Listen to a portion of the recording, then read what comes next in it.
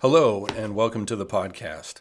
Happy Holy Week to everyone. This is the week when the church all around the world celebrates the final week of Jesus, beginning with Palm Sunday and, of course, reaching its crescendo with the resurrection of Jesus on Easter Sunday. And so while we will be doing it a bit differently this year, it will be no less important to us this year. I'm used to, at this time of year, many books and articles being released that seem to be designed primarily just to poke Christianity in the eye. Usually people use this as a way to generate book sales and things by releasing the most controversial books possible, most controversial articles possible. I grew up when the Jesus Seminar and academic set of, I guess they call themselves scholars, that were coming together to try and dispute the resurrection claims there in the Bible.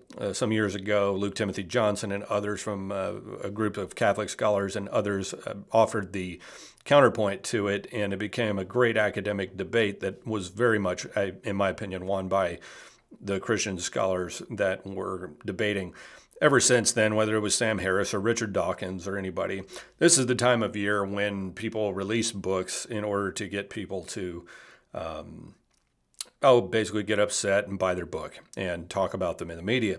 So thankfully, we don't have to endure that this year, but that doesn't mean that nothing will be said or nothing will be published. And so I'd like to begin by reading something to you that I hope will increase your faith just a little bit and give you a further example of what I'm talking about.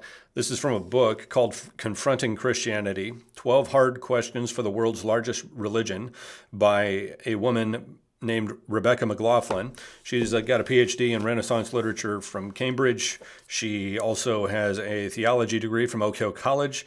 Very, very outstanding book. I would recommend it to you highly. I've got my book of the year on my blog. Just an outstanding book. In it, she's dealing with the question, aren't we better off without religion? So we're going to start with a quote from Rebecca McLaughlin. From there, we're going to talk about the importance of Bible study in a very basic, simple way for you and your children to be able to study the Bible together. And then we will finish with some reflections on humility as we head into Good Friday. So let's start with Rebecca McLaughlin. She's addressing the question, aren't we better off without religion? And I quote her. Atheists have boldly claimed the moral and intellectual high ground, even when that has meant trespassing. In a popular 2011 TED Talk called Atheism 2.0, School of Life founder Alain de Botton advocated a new kind of atheism that could retain the goods of religion without the downside of belief. He salivated over the Black American preaching tradition and the enthusiastic response of congregants, quote, "Thank you, Jesus, thank you, Christ, thank you, Savior," end quote. Rather than abandoning rapture, de Botton suggested secular audiences respond to atheist preaching by lauding their heroes. Thank you, Plato. Thank you, Shakespeare. Thank you, Jane Austen. One wonders how Shakespeare, whose world was fundamentally shaped by Christianity, would have felt about being cast as an atheist icon. But when it comes to Jane Austen, the answer is clear. A woman of deep, explicit, and abiding faith in Jesus, she would be utterly appalled. Likewise, at the 2016 Reason Rally, designed to mobilize atheists, agnostics, and nuns, that's N-O-N-E is how that's spelled, multiple speakers invoked Martin Luther King's March on Washington, as if a rally that despised Christianity would have pleased one of the most powerful Christian preachers in American history. In the same year, she writes, I stumbled upon an Atlantic article that promised to explain, quote, why the British tell better children's stories, unquote. As a Brit living in America, McLaughlin writes, I read it eagerly, only to find it arguing that American children's stories are less compelling because they are more Christian. The author cites Lord of the Rings and the Chronicles of Narnia as examples of stories shaped by paganism, failing to note that Tolkien and Lewis were passionate Christians who grounded their stories in the death and resurrection truth claims of Jesus. J.K. Rowling, another author referenced on the site of good old British paganism, chose not to disclose her fragile Christian faith until the last Harry Potter book was published precisely because of its Christian influence. She feared it would give the story away. The trend persists. In an oddly appropriating act, the 2018 film version of Madeleine L'Engle's A Wrinkle in Time expunged its many Christian references, and she goes on from there. McLaughlin's overall point is that people try to appropriate Christianity or the bells and whistles of Christianity. And I would say at this time of year, it's most potent because Easter is transformed from a celebration of the resurrection of Jesus into just simply a feeling of good tidings and buying cute dresses and hunting Easter eggs for people. But as Rebecca McLaughlin reminds us, and of course the New Testament did long before her, there is no Easter without Jesus. There is no Palm Sunday without Jesus. And in fact, Paul would say, there is no hope without Jesus. So with that in mind, I want us to turn to the scriptures because this week of all weeks, it would make perfect sense for us to renew our commitment to studying the words of Jesus in the scriptures themselves. Wouldn't it be sad if we got through this entire era that we're in right now and we didn't avail ourselves of the possibility of being able to renew our hearts and our minds, just as we have the opportunity to spend more time with our families and to reflect on some of the deeper things in our lives? God's word would be helpful to us if it were the first and the last particularly. So let me encourage you. In the age we're living in with the cacophony of fear-mongering going on all around us about what's going on, while we're trying to be attentive to the needs of our health and the needs of our families, let's not forget the importance of allowing God's word to have a preeminent place in our lives. I think it's wonderful to make it the first and the last thing that a Christian does in their day, because generally what you do first and last sets the tone for, on the one hand, the day that you're going to have, and then on the other hand, the sleep you're about to have. And so giving God's word that foremost spot is something that can be an enormous blessing. I want to turn to a very simple Bible study method that I use and have used for years. It's one that I inherited from a pastor by the name of Wayne Cordero in Hawaii. I read a book of his called The Divine Mentor. He makes mention of it in there. And it's very simply covered by the acronym SOAP. Now, I'm not a big acronym guy in general, but it is helpful to remember the process. And it is helpful if you have children and you want to teach them a very easy way to study the Bible. This is a great way to do it. So for adults and children alike, SOAP is a great method. So I want to encourage you to open up the Word of God. If you're wondering where to start, if you were a brand new person to the faith in general, I would normally refer you to the Gospel of Luke, and that is certainly a great place to start. It has a lot of parables and really gives you a great feel for who Jesus was and what his life was like in a very historically accurate way. If you are a veteran Christian, I often send people to either Psalms or Proverbs. I think that during this season, Psalms and Proverbs are a great place to start. If you were going to take Proverbs, one of the things, for instance, that you would discover is there is a lot of lingo like that uses the phrase, my son. My son, and that refrain is there because Proverbs was written to help instruct young leaders in the way of wisdom in order to train them for service in the king's court. So there is just tons and tons of wisdom in there. So I'm going to teach you using this method with the acronym SOAP. S stands for Scripture, O stands for observation, A stands for application, and P stands for prayer. I will give you an example. Proverbs chapter 1:7, if you were to open it up, what you want to do is take chapter 1, maybe read chapter 1 and 2, okay? And don't speed through it. It's not a speed reading contest. Read it as though you want to understand what it's saying. When you get there, read through there, see if there's a verse or two that jump out to you. Okay, so for instance, in Proverbs 1 and 2, the one that would jump out to me and has for a long time is Proverbs 1:7, which states, "The fear of the Lord is the beginning of wisdom. Fools despise wisdom and instruction." Okay, that verse, you can spend a lifetime dwelling on that verse. But let's just say that you were going to take that particular verse, and that's what jumped out to you. Okay, so you'd write SOAP, kind of spaced out down one page. I like to use a journal that's devoted just to my devotions. I like to put a little index in the front, and I'll title most of these, give them a title, and I will put the scripture in there and a page number on the pages. So I will have an index, so when I go back, I will be able to find out where I was, when, what day I wrote certain things. And it's a really wonderful way to just catalog your journey with God. So if I was taking SOAP, okay, and I were going to apply it to Proverbs 1:7, here's what I would do. I would take Proverbs 1:7 and the S. Okay, I would literally write the verse out by hand. So I would start with S dash, and then I would write out, the fear of the Lord is the beginning of wisdom. Fools despise wisdom and instruction. Okay, underneath that I would put O. That stands for observation. And I would make an observation about the text. What was it that hit me about that text? So I might say something like, the fear of the Lord is something that is put on the back burner for a lot of people today, including myself. But it's clearly one of the most important things to God. Okay, that's an observation.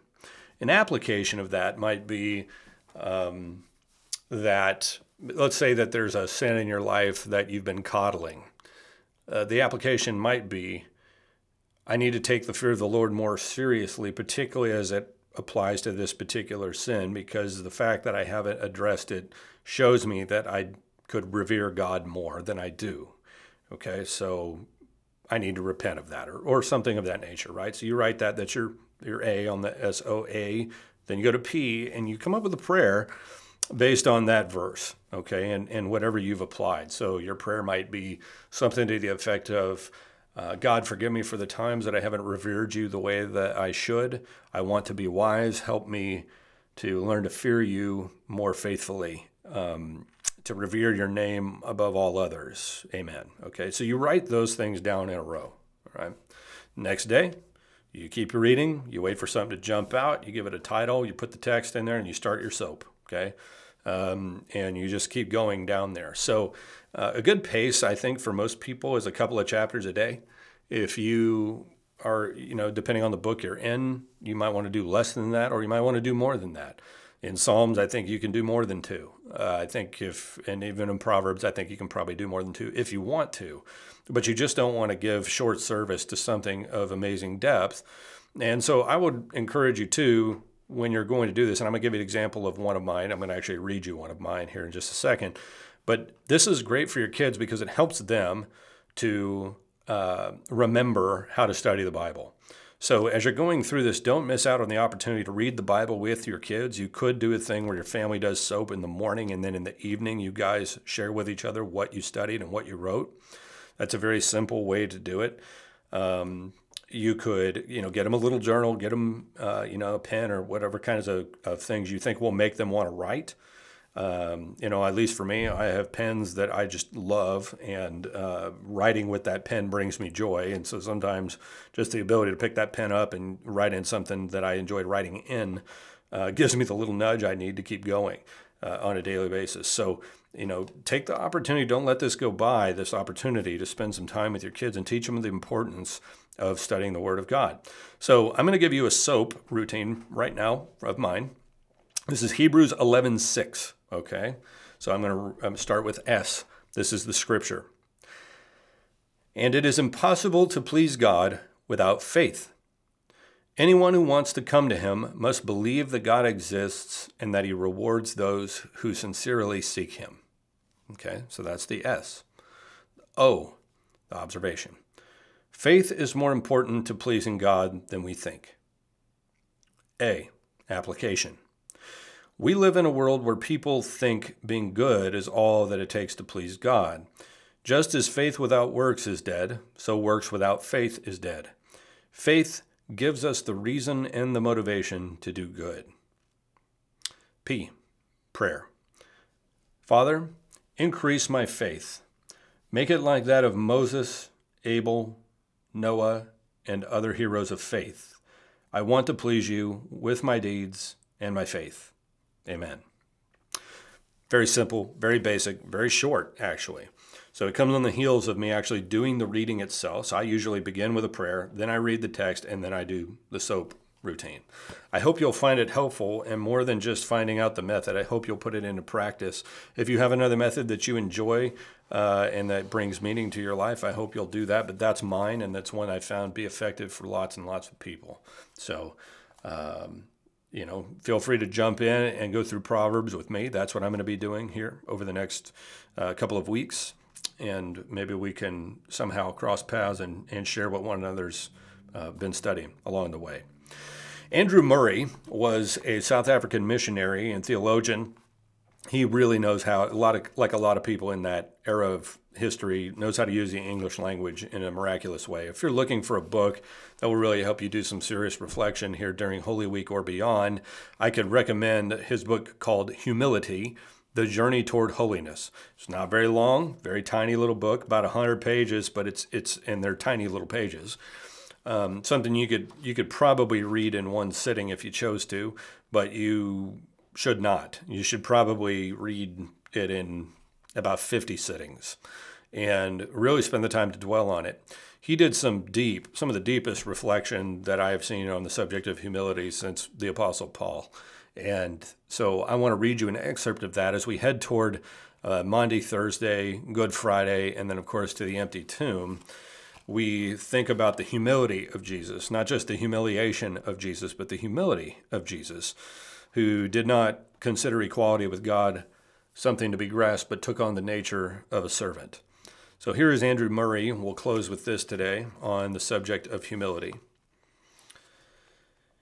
All of this to make it known throughout the region of eternity that pride can degrade the highest angels into devils, and humility can raise fallen flesh and blood to the thrones of angels. This is the great end of God, raising a new creation out of a fallen kingdom of angels. For this end it stands in its state of war between the fire and pride of fallen angels and the humility of the Lamb of God, that the last trumpet may sound the great truth through the depths of eternity, that evil can have no beginning but from pride, and no end but from humility. The truth is this: pride must die in you, or nothing of heaven can live in you. Under the banner of truth, give yourself up to the meek and humble spirit of the holy Jesus. Humility must sow the seed, or there can be no reaping in heaven. Look not at pride only as an unbecoming temper, nor at humility only as a decent virtue. For the one is death and the other is life. The one is hell and the other is heaven. So much as you have of pride within you, you have of the fallen angel alive in you. So much as you have of true humility, so much you have of the Lamb of God within you. If you could see what every stirring of pride does to your soul, you would beg of everyone you meet to tear the viper from you, though with the loss of a hand or an eye.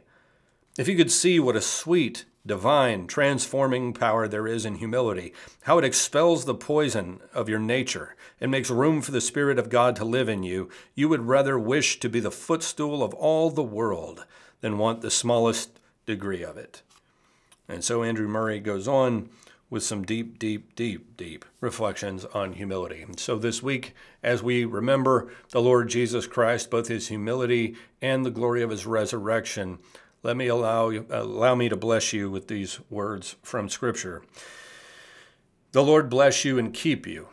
The Lord make his face to shine upon you and be gracious to you and give you peace. God bless. Have a wonderful Holy Week.